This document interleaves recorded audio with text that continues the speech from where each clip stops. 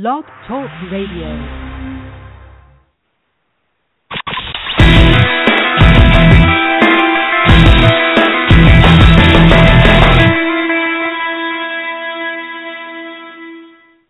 Good evening and welcome to NJSBA's Blog Talk Radio show, Conversations on New Jersey Education. This is a special show. It's a program. It's dedicated to creating for school board candidates. This program is dedicated to having a conversation on the important education issues of today. But this program is dedicated to people who are thinking and running for the school board. My name is Ray Pinney. I'll be your host for this evening. Before I get started, however, I'd like to tell you how to participate. If you want to ask a question live, just call in and dial 1-347-989-8904. And when you're ready to make a comment or ask a question, press the number 1, and that will indicate on our switchboard that you are ready to ask a question. Jennifer, who is monitoring our switchboard, will get your name and your question or topic and send it on to me. Also, if you're on the phone line, I will ask you to turn down the volume on your computer and only listen on the phone since there will be a delay and it is a bit confusing. If you are listening on your computer, we do have a chat room feature that you can log on to. We will be monitoring the chat room and we'll pass on the questions or comments or questions to our speakers. To log on the chat room, you will need to register with Blog Talk Radio. As I said, this is a special program, and this is for our school board candidates, and I know there are many of you. First of all, let me introduce myself. My name is Ray Pinney. I'm the Director of Member Engagement and the County Activities for New Jersey School Board Association. I'll explain who New Jersey School Board Association is with me. But we have a couple of people here who will help you through your, let's think positive. You're going to get elected. And if you get elected, you're going to have a lot of questions. I have with me Mike Kaleber, who is Director of our Legal Department, Legal Policy and Labor Relations. Mike, welcome. Thank you, Ray. Thanks for having me tonight. Always a pleasure. Mike, just tell us very briefly what your department does. Sure. We're 3 sections within one department. Our legal department, we have attorneys on staff who can provide districts with legal information, answer legal questions. One of the good things that we do is an Attorney of the Day program where any day a board member, administrator, board attorney can call us, talk to us about legal issues. What we can't do is provide legal advice because that's your local attorney and the attorney-client relationship that that person has. But we can give you information that will help you to better make decisions based on a full plate of information. Our policy department, boards are policy-driven organizations. We can work with the district and with individuals in terms of developing policy, advising what good policy should look like. We can assist you with your policy manuals and get you up to date as the legislature or the state board or the commissioner makes changes that require you to make changes to your policy. Last but not least, because it is 80% of your budget, our Labor Relations Department will work with you and help you review your collective bargaining agreement, assist you with going into negotiations. We'll review salary guides and work with you on that, and we'll provide information and assistance throughout that process. So we are very user-oriented. I like to say we're part of the second floor worker bees here at the association because we are really the ones that provide direct dues-based services to the members. So Ray, I think that sums it up. Okay. Also with us is Terri Lewis. Terry's one of our field service representatives. And my advice to you school board candidates, after you get elected, your first phone call if you have a question is almost always to your field service representative. So, Terri, just tell us briefly what your a field service representative does. Sure, Ray, that would be great. We consider ourselves probably the traffic controllers for the association. And like you said, your first call was probably to your field service rep. That's probably going to be every call. What we can't answer, we then refer you to the additional services that we have, whether it's legal and policy, our educator in residence. In addition to that, we provide direct services to boards by visiting them at their locations, providing training, group activities, teamwork, but on the board's turf, not in the office. Terri, just to clarify, if board members can talk to you individually to just ask for advice, as you know, about situations and everything is confidential? Absolutely. There are 8 of us that cover the over 560 districts in the state of New Jersey. So when you call the one that's assigned to your area, every conversation is considered confidential. We don't pass that along, and we don't share it with anybody else on your board. Okay. Thank you, Terri. Mike, these people, you're just elected to the school board. There are several legal things you need to do that a board member needs to do shortly after being sworn in, or maybe even before they're sworn in. First of all, they will have to have a criminal background check. Please explain that. Sure. Before I do that, I just want to say Terri and your fellow field service representatives are the hardest working people I know. And for most board members, as they'll find out, they are the New Jersey School Boards Association. Criminal background checks. Only since 2011 has the legislature required that newly elected board members undergo a criminal background check. Now, what will happen is you need to do that within 30 days of being elected or appointed to your board. The Department of Ed has interpreted that 30-day period to begin when the election results are certified. Now, those results will be certified the Monday after the election, November 10th. So 30 days after that would be December 10th. So they will have that 30-day period to get your background check done. Work with your business administrator. They will help to provide you with access to the resources necessary to do that. It's an online registration process. You get fingerprinted. There's a state and federal background check that gets done. And basically they look at the same disqualifying offenses that would apply to an employee in your school district. That can be found in 18A 12-1, the whole list. So you need to have that done within your 30-day period. Now, what has happened typically is that because it's November and it's December, and because of the number of new board members that get elected, it is sometimes difficult for all of those background checks to be fully processed with information back to the district and back to the new board member within that 30-day period. So what the Department of Ed indicated last January that it is permissible to swear in a board member whose background check has not been completed, because one of the other things you do is you declare an oath when you're sworn in on the board that you basically swear or affirm that you have not been disqualified by a voter and you have not been disqualified due to conviction of any of the crimes or offenses under 18A 12-1. So you can take that oath of office, you can be sworn in, and you can move on as a board member. Thank you, Mike. One more thing that they're going to probably have to do is fill out a financial disclosure form. And could you explain what that is? Sure. Under the School Ethics Act, any new board member and employee, and actually, quite frankly, we at New Jersey School Boards Association, we as employees are covered by that. You need to fill out a financial disclosure form within 30 days of assuming the office of position. You'll be assuming the office at the organization meeting in a January date, so within 30 days you'll fill out a personal, financial, and relative disclosure form. Last year, for the first time, the Department of Ed put those online. So you will work through your business administrator, board secretary, to get the appropriate passwords to access this online after you're elected. Now, question is, what do they ask? In the relative disclosure form, they ask if any person related to you or related by marriage is employed by the school district or charter school in which you hold office or are employed. So if you have a relative who works in the district, and the School Ethics Commission defines relative as spouse, child, parent, sibling, if you have one of those individuals working in the district, you need to list them and their position on your financial disclosure form. If you or a person related to you are party to a contract with the school district, you need to list that. And if you or any relative receives compensation or has an interest in a business which is a party to contract with the school district, that has to be listed as well.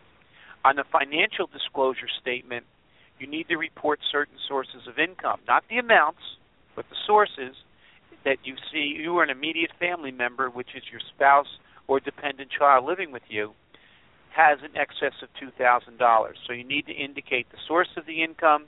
You also need to indicate sources of fees or honorariums or reimbursed expenses exceeding $250 from a single source, and any business and organizations in which you or a member of your immediate family had held an interest in the preceding calendar year.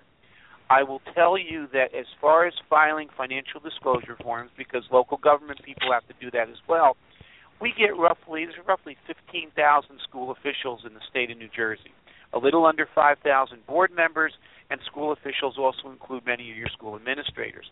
We are better than 99.9% compliant. We'll get 5, 6, 7, 10 people per year who don't file their financial disclosure forms. So folks do a really good job with that.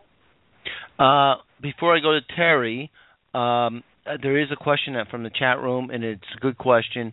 If you're a teacher or any other public official who's had a background check before, do they need to do another? You still need to do another background check, but you can do a shortened version that's available for you to do. And it actually, I should mention, the background check also, there's involved with that you need to front. It's right now at $67.20 plus a $10 administration fee, and then the board can reimburse the board member for that background check. All right. So it's okay for, after you're elected and certified, that you reach out to the business administrator or anyone, I guess, but mostly the business administrator, get to ask about these forms. I think that's the best way to go because they'll be processing that. It used to be they were paper forms and you have to file one with the business administrator and they would send one to the county and they would send one to Trenton, but now it's all online. Okay. Terri, a board member is elected. And when you're elected at any position, there's always surprises or a surprise to any job. What's one of the biggest surprises you see from your experience, and you've been with us for a while, that new members have? I think the largest surprise that everybody has is that what they thought the Board of Education did is not necessarily the case when they actually assume the position. For example, one of the biggest questions that we get is, I thought the board had the ability to hire and fire staff. And you find out very shortly thereafter that any hiring comes with the recommendation of the superintendent along with any dismissals. So that's probably one of the largest. I think, and I'll speak from a personal example too. You know, when I ran for the board, I ran based on I wanted to affect taxes. I wanted to make sure that we were hiring. Actually, I wanted to hire staff. I thought I could do a better job. And there were some other issues. And then when I got on the board, I found that, I can't do that. It's not my job to go in and meddle in the finances. They employ a business administrator for that. It's not my job to hire. It's not my job to take care of employees other than through the collective bargaining agreement. So I think from a board member standpoint, what you think a board actually does and what they really do are two different things. The board is in place to provide oversight, not to run the schools. Okay. I'll do a quick follow-up on that. So are you telling me that a board member is, if I can't hire and fire, but do I get to have input on those personnel decisions? Oh, absolutely. And that's where the fun starts. Anytime you want to affect what happens in the school, you affect it through policy because the board is actually, first and foremost, a policy-making body. So if you want to affect hiring decisions, if you want to raise the bar for who's being hired, you do that through affecting good policy. And again, that's something that we can assist with. Number one, boards have policies, but if you want to tighten it up, you want samples, we obviously have a policy department that Mike had already pointed out that can assist you with that. So anytime you want to affect change, you want to look at policy first. Okay. I think the other thing, I'm sorry, Ray, but I needed to get this in. I think the other thing that's important is most board members really want to run because they're concerned about student achievement. They want to make sure that the students are getting the best that they can. It's not our job to say how that is going to happen. A board member doesn't get involved in the how, but they certainly get involved in the what. They certainly can say, look, we want all students reading at grade level. We want more AP courses. We want more kids taking AP courses. And as to the how that happens, that is up to the administration. Okay, Mike, I'll ask you a question. Most people who run for the board or are very active in their community, their family may be active, but that closeness also has some conflicts of interest. Can you just talk a little bit about common conflicts of interest? Sure. Before I do that, I just want to do a little clarification on the criminal background check need for teachers who already went through one. That shortened form is for checks that occurred, teachers who went through background checks after February 21st, 2003. So if you are a fairly recent enrollee, if you will, in the teacher corps or employee corps, and it's been within the last 11 years, the crimes that are looked at are covered still, so that's when you can do the shortened form. If you got a background check before February 21, 2003, you could not use the abbreviated system. You'd have to go through the full check. Okay. Let's talk about common conflicts of interest. Probably the biggest, and that gets the most discussion, is when you have a relative who works in the district. Now, there are three laws, 18A-12-2, the granddaddy of conflict of interest laws, goes back to 1903, says a board member can't be directly or indirectly financially involved in a claim or contract with the board. The School Ethics Act, enacted in 1992, which covers conflict of interest and code of ethics, and also the nepotism regulations from 2008, from the accountability regs, all play into relatives in the district conflicts. And there's two areas where it occurs primarily.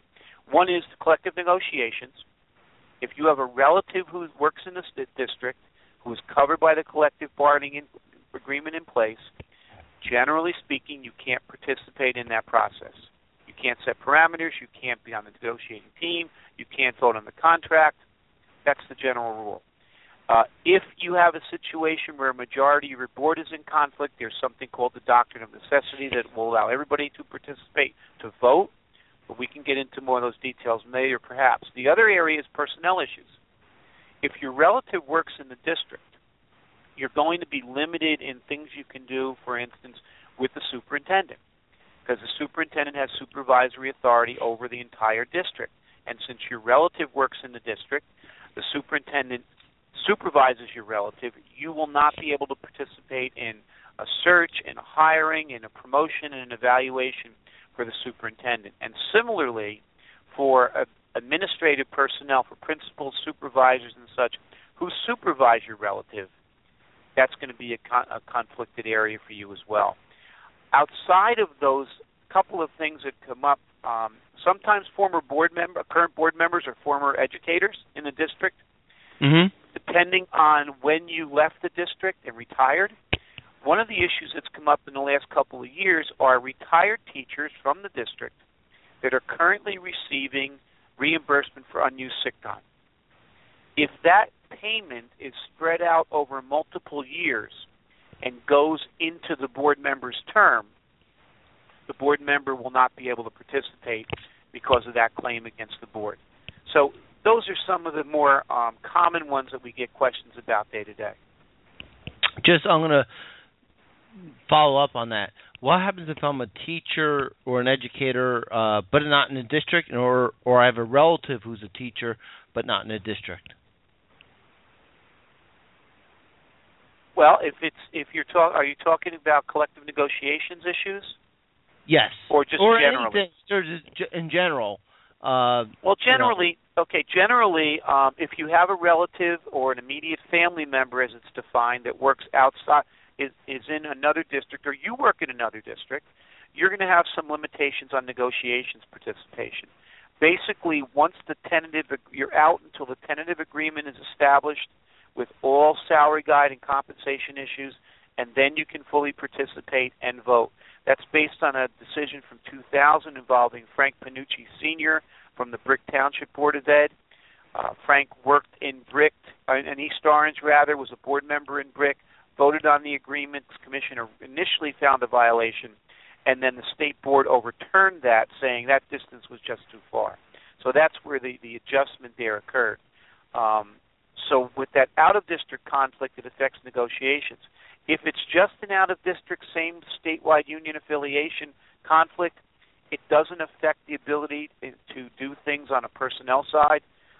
Unlike in-district conflicts where you can be precluded from participating in personnel issues with supervisors, directors, and the superintendent, that out-of-district employment doesn't affect personnel decisions.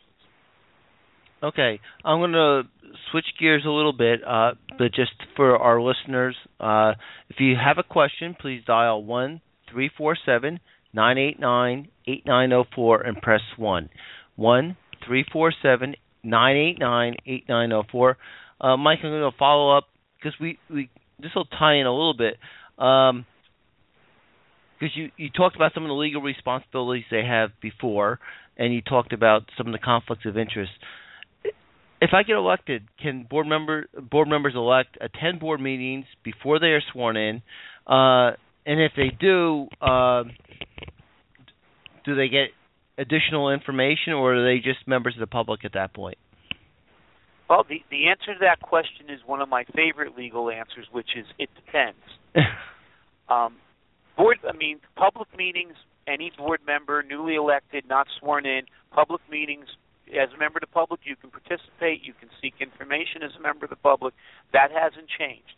The question that we really get is, can a board member-elect sit in on a closed session discussion, or can they get information that's going to be leading to some decision that's going to be made down the road? I just had a question the other day from a board member wanting to know if board members who got elected could sit in on closed session when the board discusses negotiation strategy coming forward. Boards have people other than board members in closed session all the time. The business administrator is often there to take minutes. Sometimes they'll have parents come in that will want to talk to the board about an issue of their own student privacy. Sometimes there might be a student disciplinary issue. Sometimes it's an employment issue where people are invited into closed session. The issue for board members-elect is confidentiality and privy to information that they would not otherwise be privy to. If it's simply something like discussing negotiations parameters, the board has some control, and in some instances boards have decided they want their newly elected people to at least hear what the board is thinking about, and they will invite them in. The challenge to that is that unlike board members who have been sworn in, the board members-elect are not subject to the School Ethics Act, the Code of Ethics for School Board Members, or any other oversight should they breach confidentiality, should they do something they shouldn't have done out of that closed session. The personnel issues get a little more dicey because you really need to get the consent from the individual whose privacy interest is affected before you have someone other than the board members privy to that information. All right, I'm going to do a follow-up to that, Terri, because Terri, I want to ask you about some of your feelings about transitioning a new board member during that lame duck session, which we've never had before. But there is a question from our chat room about something that you had alluded to before, the distinction between what and how. Could you could you make that distinction a little clearer? Absolutely. The what always belongs to the board. And the what, let me give you a couple of examples. The what is one that I had mentioned before. We want all students reading at grade level. We want all students proficient in the use of technology by X grade. We want all students to have access to higher level math. Those are what questions, and that's something that a board can decide. As to how that gets done, that is up to the administration. It's up to them to put together the plans to carry out the board's desires. So if the what was we want all students reading at grade level, it's up to the administration to put together action plans to decide how they're going to make that happen. Does the board review those plans? Absolutely. But the board doesn't get the opportunity to say, well, I think you should do it this way. You have to rely on the educational professionals that you have employed, and that is their job. Our job is to provide oversight and then evaluate the progress. So just to clarify that, the board's basically setting the goals, the direction, and the administration is setting how they're going to get there, and then the board has to hold them accountable for their... absolutely. Okay. And I'm glad that you brought up goal setting. Yes. Because goal setting... I'm sorry. I feel like I'm interrupting you, Ray. Yeah, go ahead. Goal setting. Yeah, because the questions kind of sent us in that direction a little bit. Okay. The goal-setting process for a board is an absolute must. If you do not set goals, you have no direction. Therefore, what can you evaluate? So it is extremely important that boards sit down every year, and pick the month that you want, May, June, July, August. Sit down and decide what goals you want to accomplish in the upcoming year. Mm-hmm. Goals don't necessarily have to be 1 year long. I mean, they can be a good goal that may take 2 or 3 years to accomplish, but it's important that they sit down annually and decide what it is they're going to work on for that upcoming year. When they set the goal, that's also in conjunction with the administration too, right? Absolutely. A lot of people don't realize that the superintendent is actually a member of the board. They're just a non-voting member. Okay.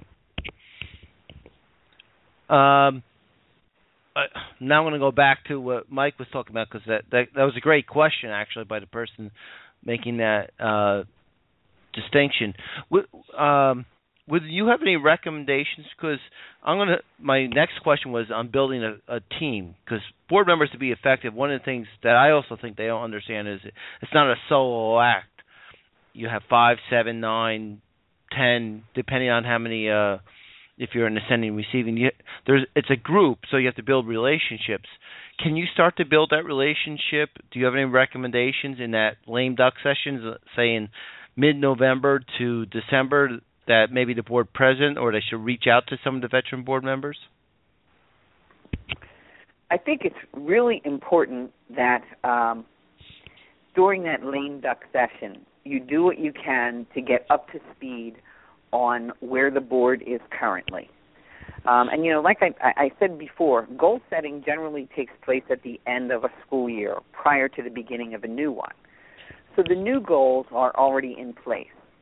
Make sure you know what those goals are. Ask for a copy of the board bylaws. Make sure you read through those so that you know how the board operates, what guides its function. The bylaws are part of the policy manual.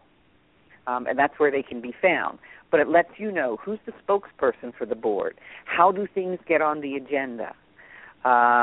It provides you with a framework with how the board operates. Next, you probably will want to meet also with the superintendent, the BA, and the board president, maybe the vice president. They can bring you up to speed on different initiatives that they have going on, different issues that they're facing, just so that when you walk into your first meeting, which is a reorganization meeting, you're not sitting there going, oh, my gosh, what is this? What are they talking about?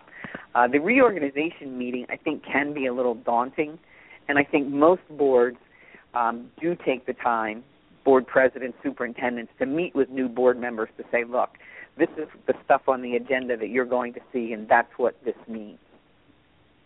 In terms of teamwork, Ray, I think it is really important that new board members, number one, first listen. And I know that's really hard because if you were anything like me, when I got elected, I just wanted to get in there and make things happen. And the truth of the matter is, if you stop, take a deep breath, find out what's already being worked on, what's already in place, you may find that some of that coincides with some of the things that you wanted to do. Remember, there are, 9 people. We always say 9 people on a board. Sometimes there's 7, sometimes there's 11. And in order for anything to get done, it's by majority vote. So you may have the greatest idea out there, but if no one else supports it, it's not going to get done. So first and foremost, listen. Find out where your fellow board members are. Find out what's already being worked on. And then slowly you can bring your ideas to the table. Everybody has an agenda when they're elected. And I say agenda, everybody goes, oh, my gosh. An agenda is not a bad thing. An agenda just means these are things that are important to me. This is what I would like to accomplish. Well, it's important to find out what all 9 people's agendas are, what they think is important. Take the consensus and then work on those. Well, so your general advice is not to be like you when you were a board member when you first got elected, but basically to listen and to your new colleagues, and that you're one of 7, 9, 10, 11. We don't know how many. And is that generally what it is? Absolutely. I'm one of those people that I think sometimes I learn through the school of hard knocks. So you're right. Don't be like me. And if you need any guidance by any means, feel free to contact your field service rep and say, what do you recommend? Where do you think I should look? How should I handle this? Because, there are particular situations within boards where, something may have happened. You're like, I don't understand it. I felt like I was alone. Give your rep a call, and we can help sometimes work you through that situation. Yeah, I'm going to just reiterate what you said because I was a field service rep at one time, and sometimes it's just nice to have someone that you can think out loud with about what's going on. Is that correct? Yeah, absolutely. Yeah. And that's your job is to do that with. And you work, and I want to clarify this. You work with boards as an entity, but you also work for the individual. Yes, that is true. We work for the individuals, and we work for the board as an entity as a whole. Which Mike does too, right, Mike? That is true. Yeah, you work. But you mentioned something before, and the conflicts of interest, and you kind of just said, there's a code of ethics. Well, we all like to think we're ethical people, and we have a code, but this is a formal legal document. Can you explain that? Sure. The Code of Ethics for School Board Members is a fairly recent addition to statute, at least recent to me, because it became part of the School Ethics Act in 2001. What was happening at that time was Jersey City, which was a state takeover district, was about to get local governance restored to them. There was concern in the legislature at, how would we hold people accountable at the board level when they got control back. And Dave Hespy, who was commissioner at the time and is now commissioner again, said, well, school boards has this code of ethics. Our code of ethics was adopted by our delegate assembly in 1975. It was a post-Watergate phenomenon. Mike, I'm going to interrupt you with the delegate assembly because you just said that. Well, I'll get to that. Okay. It was adopted in 1975. It was a post-Watergate phenomenon, and it deals with behaviors, how board members should act. Our delegate assembly, New Jersey School Boards Association, is a policy-based organization, which means that you, Terri, we really get to have no mind of our own when it comes to positions and policies on education because we only believe what our organization tells us we believe. And what that means is what our members tell us we believe. Because the Delegate Assembly, or DA as it sometimes is called, is a meeting twice a year of one representative from every board of education in the state. They meet, they discuss, they vote on policies, they vote on resolutions from different boards, and they establish our marching orders, if you will, with respect to our positions on public education issues. So it really is a grassroots developed system that we have here at NJSBA. Now, the Code of Ethics of School Board members deals, my favorite one is, and Terri alluded to this earlier, my favorite one is the fact that the responsibility of the board member is not to administer the schools, but together with fellow board members to see that they are well run. You can look at that at 18A1224.1. There's like 10 different items on there, but that's really the core. It's not to run the schools, but make sure that it's well run. One of the things that's required in administrative code, and it was just recently amended, is that annually the board is supposed to discuss now, since September 1st of this year, not only the Code of Ethics, but also the School Ethics Act at at least once a year at a meeting of the Board of Education. Now, our field service reps, like Terri, will work with the local board to go through their ethics training to make sure that they're fully aware of their responsibilities. And board members have to then, by code, sign off that they have received the Code of Ethics and that they understand it. All right. Terri, do you want to just chime in on the Code of Ethics a little bit, too? Any follow-ups from your perspective? Absolutely. That is, as Mike alluded to, it is a great document, those tenets, to tell you these are the lines that I need to stay in between as a board member. And we will go out to boards. We will actually start in January and do ethics presentations so that everyone is aware of what those tenets are, what those tenets mean, provide some examples so that you know how to apply them and make sure that everybody is up to speed moving forward on what their obligations are. But it is a good way for you to sit down and say, okay, this is how I need to operate as a board member. Much the same as the policy manual when you pull out the bylaws. It's another way for saying these are the lines that I have to stay in. And if I can add a point to that, I'm sorry, go ahead.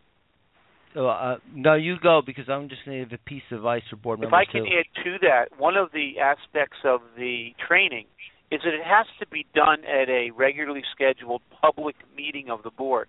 So from a transparency perspective, members of the public in your community get an opportunity to see that, in fact, you have been trained in these areas and get to hear the discussion that goes on when Terri or anybody else from her department is involved in working and training the board.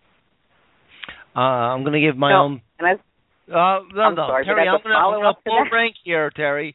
I'm going to say one of my pieces of advice, because Mike, and I'll get to you, Terri, don't worry, is that we mentioned terms like Code of Ethics, the DA. You're going to find once you get elected, acronyms are all over the place, and don't be embarrassed to ask what an acronym stands for, because it's almost a new language, and we invent a new acronym in education, public education, every month at least. Terri, you had a comment? I was going to say when Mike brought up about the public seeing that you do your due diligence, I think it's really important also for the public to understand what your roles are and the guidelines that you have to operate in as a board member. Because just as you weren't, as a newly elected board member, you weren't aware of things that you can and cannot do, they are in the same boat. So when they hear the presentation and they hear the discussion about the Code of Ethics, a lot of times they're like, you know what? I never knew that. So It's really good. It's a good presentation. Terri, we talked a little while ago about the importance of building a relationship with your colleagues on the board, your fellow board members, but probably a relationship that's really important and is the relationship with the superintendent and the board and the individual board member. Could you, and it's a kind of a unique relationship, could you just elaborate briefly on that? It is a very unique relationship because I said that the superintendent is actually a member of the board, and they are, but they're also an employee of the board. So they serve kind of a dual role in there. What we always say is this. It's your job as a board member to provide oversight, appraise what's being done, and evaluate the progress in the end.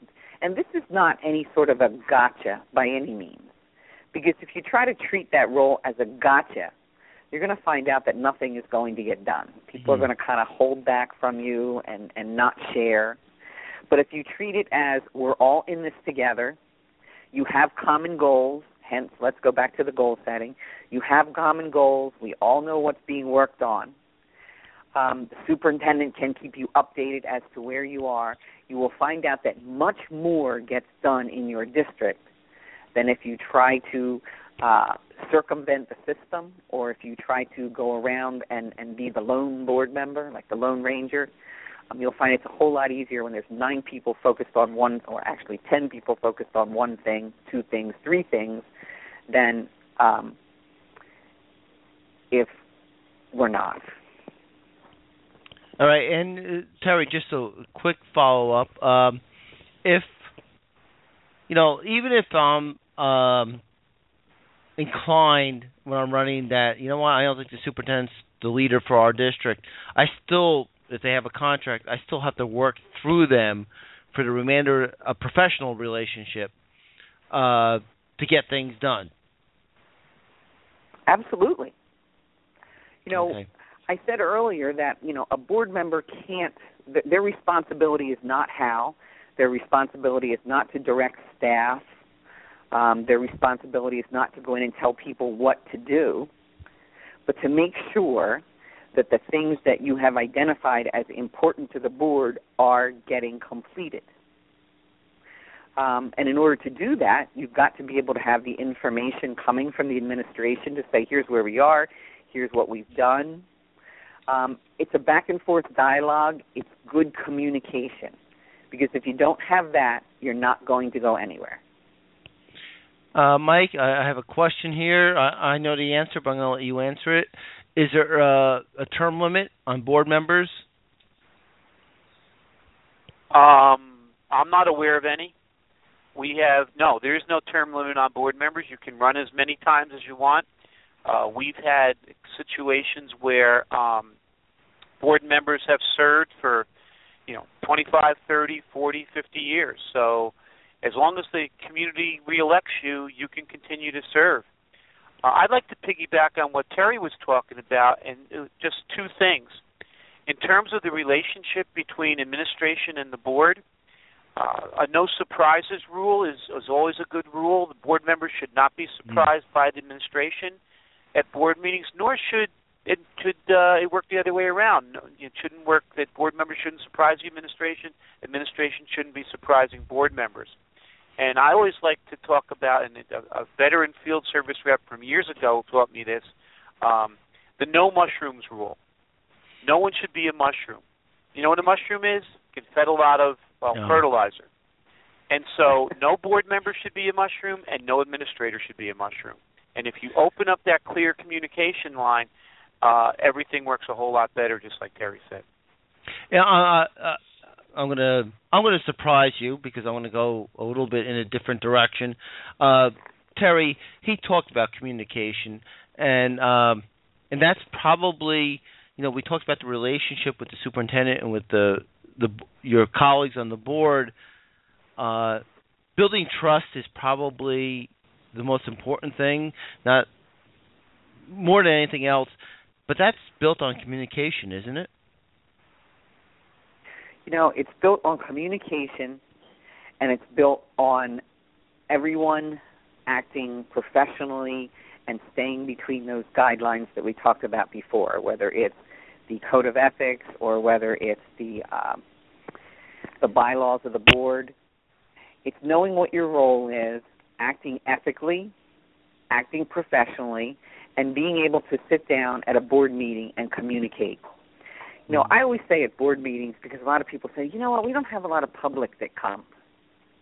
The public is allowed to come and watch the board work. But if you're spending a lot of your time, you know, talking about the bill list and going over things on the agenda that truthfully you're going to have to vote for anyway because a lot of it's legal, if you're spending a lot of your time doing that, you're not spending the time that you need to talking about what you think is important. So a lot of times boards need to sit back and reevaluate and say, where are we spending our time? We need to have better discussions on where it is we want to go, where we want to take things versus, you know, why did we spend $5.62 at Ace Hardware last month? A lot easier said than done, but, I mean, it provides a lot to the administration in terms of the more you can tell them what it is you want, the better job they can do to get you there. And we're not, and you're not saying, and I know this, that everyone has to be best friends, but they just have to communicate with each other openly and honestly, or else it could be difficult. Absolutely. You don't have to go out with each other. You don't have to be best buddies. You don't have to be on Facebook together. But well, you that's do a whole other program, Facebook. I knew that was going to get a rise out of you. Yeah. I'm going to switch gears, though, because you mentioned Facebook. Mike, I think if you're elected to the board, you need to know about an acronym, OPRA, and also your personal about emails and communication in a different venue, communicating through email and that sort. First, what's OPRA? Besides it, OPRA is the Open Public Records Act. It is the more recent enactment of what some used to call the Right to Know law, and there's a common law right to know, and there's now a statutory right to know under the Open Public Records Act. Kind of with the whole, and I will leave it to email, but any electronic communication, I'm not up enough on all the different venues, but if you're, you know, whether it's Twitter or whether it's Tumblr or any of these devices where you communicate through electronic means, know that those communications are government records if you're talking about board business. So you need to be aware that anything you put in writing along those lines could be, depending on the nature of what the writing is, could be available to the public, and the public could access that even though it may be on your home computer or your home telephone. So your own telephone. So it's important to understand that when you put something out there in writing, there's the ability to access a number of those documents through the Open Public Records Act. Now, there are a lot of exceptions. For instance, for deliberations or advisory, consultative, deliberative exceptions. If you're in the process of deliberating over something and it's not a final document, that may be able to be redacted. But I think it's important to understand that when you put something out there in writing and it's dealing with board business, know that other members of the public might be able to get access to that. The other piece, in the Open Public Meetings Act, sometimes OPMA or the Sunshine Law, if you have a majority of board members who are communicating electronically and you get past the magic quorum number, 5 on a 9-member board, 4 on a 7-member board, 3 on a 5-member board, etc., you may have created a meeting under the Sunshine Law. Even though you might not all be doing it at the same time, if it's sequential, board member 1 says something to board member 2, to 3, to 4, to 5, and bingo, you're now actually, if you think about it, you're now actually deliberating over a board topic that's outside the public eye. So the best advice I can give folks when they're talking about electronic communication goes back to an old TV show, Hill Street Blues. At the Shape-Up meetings, those of you who remember that show, Mike Conrad played Sergeant Phil Oosterhouse. And at the end of the Shape-Up meetings in the morning, he would say to the assembled police officers, now let's be careful out there. And that would be my advice to anything electronic in terms of communication, let's be careful out there because it may be publicly accessible. And I'm just going to reiterate that in that most people communicate via email, but once you become an elected official, a public official, and you're dealing with board business, many of those, and I'm going to clarify for our board candidates out there, we have special meetings just on this issue in and of itself. But these can be, you may have to be wary that things that you did as a private citizen are now open to the public. And Ray, if I can add to that just a little bit, just to clarify, it's not every email, it's not every Twitter tweet. See, I don't really know what this stuff is, but it's not everyone. I mean, if you're emailing somebody and you're making an agreement to go out to lunch somewhere, or you're going to get tickets for the Giants or the Eagles game, and you're going to, it's conversation that is social, that's not accessible. But if it's dealing with board business about the upcoming meeting, about maybe deliberations over a hearing that's going to occur, or the hiring of a new superintendent, anything like that is likely to be public. So just be real careful. All right, I'm going to switch gears again for Terri. Board members are also often told, and we mentioned this before a little bit, not to micromanage. And just clarify what a micromanagement means, because it is something that's in the Code of Ethics. Micromanaging is simply either getting involved in how something is being done in a district, or telling the administration how to do their jobs. Good example is, let's say busing. I was at a school the other day, and there were a lot of buses, and there were a lot of parents, and kids were all over the place, and they're all trying to get home and get in their cars and get in their buses and leave. And, it kind of looks like organized chaos. But somebody made the statement that, maybe this is not very safe here. So when you go back to your board meeting, and somebody says, look, that didn't look really safe, I think we should do this, you've kind of just overstepped your bounds. And you can say, hey, look, it looked kind of chaotic. I'm concerned for the safety of the kids, and let the administration handle it from there. The reason I brought that up is because we were embroiled in that once at our board, and we sat there for 45 minutes at a board meeting trying to decide how we were going to handle this situation, to making it a one-way street, posting signs, doing this, doing that. 45 minutes, and we finally said to the superintendent, what do you think? And he said, well, here's what my plan is. Tomorrow I'm going to call the insurance company. I think they have a traffic advisor on staff. I'm going to contact our police officer that's assigned to the school, and we're going to get together and sit down the best course of action to make sure that we can keep all these students safe. So for 45 minutes, we were actually telling the administration how to do their job. He already had a handle on it. That's micromanaging. Okay. Mike, oftentimes, not often, I would say it varies, but sometimes there's a board attorney at board meetings. Sometimes districts have various policies on the board attorney. Like, I might get elected to the board, and I want to ask the board attorney a question, but the board attorney can only be asked a question by the board president or the superintendent. Why is that? Well, the boards often develop policies in terms of access to the attorney because of the accountability regs from 2008. They require that districts put together a process by which you use your legal services in the most prudent, efficient, and effective manner.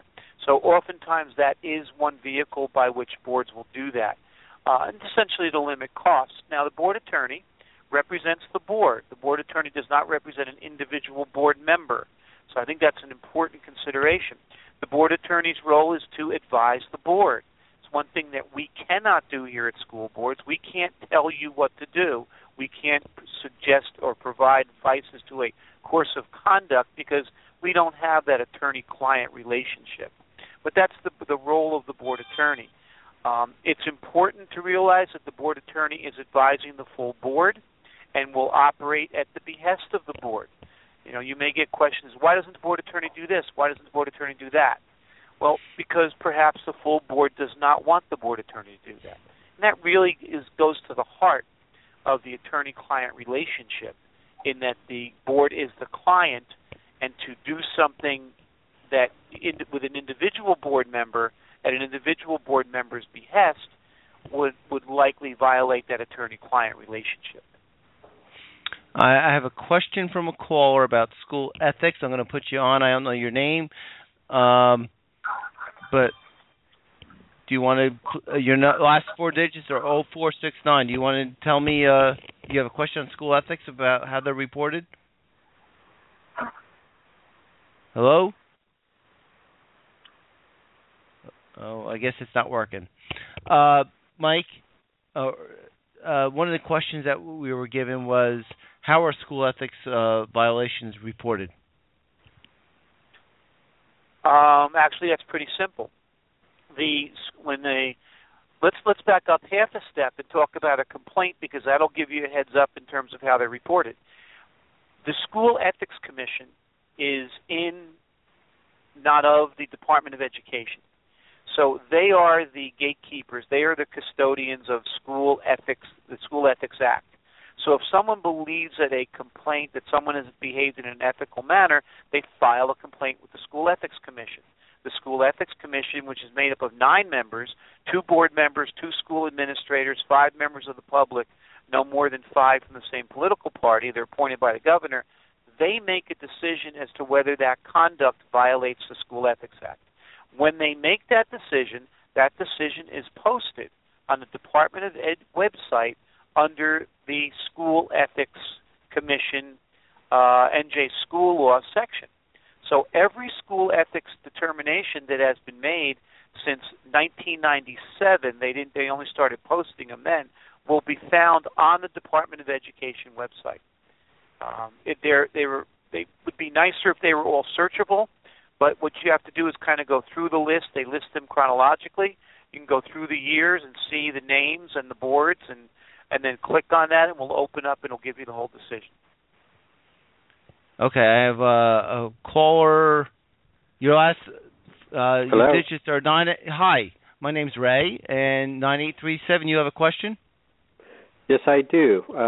My question is that if I understand the hows and what is the board's responsibility, but if they have an idea and they want to share that idea, how do they go about without going into the how portion of the action?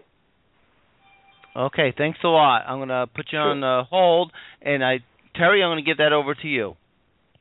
Sure. The first, your first contact would be to the board president, and say, hey, look, I have this. I'm not sure when to bring it before the board or how to bring it before the board, and they can help you with that. They can help you get it on the agenda, tell you the best time to bring it up. They may also say, you know what, we have something working on this. We'll bring it up at the meeting. Perhaps we'll refer it to committee. So your first call is absolutely to the board president, and that is their job to help you put forth your ideas to get them on the agenda. Now, keep in mind, they may say, once it gets to the board, they may say, look, this is really good, but we've already got X, Y, and Z going on this year. We may save that for goal setting in the summer. But first and foremost, go to your board president.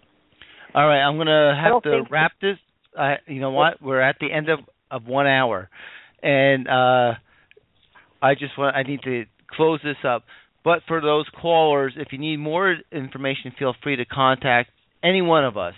Go to our website, but my name is Ray Pinney. It's R. Pinney, Pinney at NJSBA.org. Terri Lewis is T. Lewis at NJSBA.org. And Mike Kaleber is M. Kaleber, and you'll have to go to our website to spell it. all these at njsba.org. Please feel free to reach out to us at any time, even if you're not elected, and if you have questions. Terri, I'd like to thank you for joining me. Thank you. Mike, I'd like to thank you for joining me. Thank you, Ray. It's always my pleasure. And to those people who are running for the school board, good luck. You made a contribution to your community just by deciding to run for the board. But just please know that New Jersey School Board Association, once you get elected, we are there to serve you and to work with you to help you serve the children of your district. And good luck. Thank you.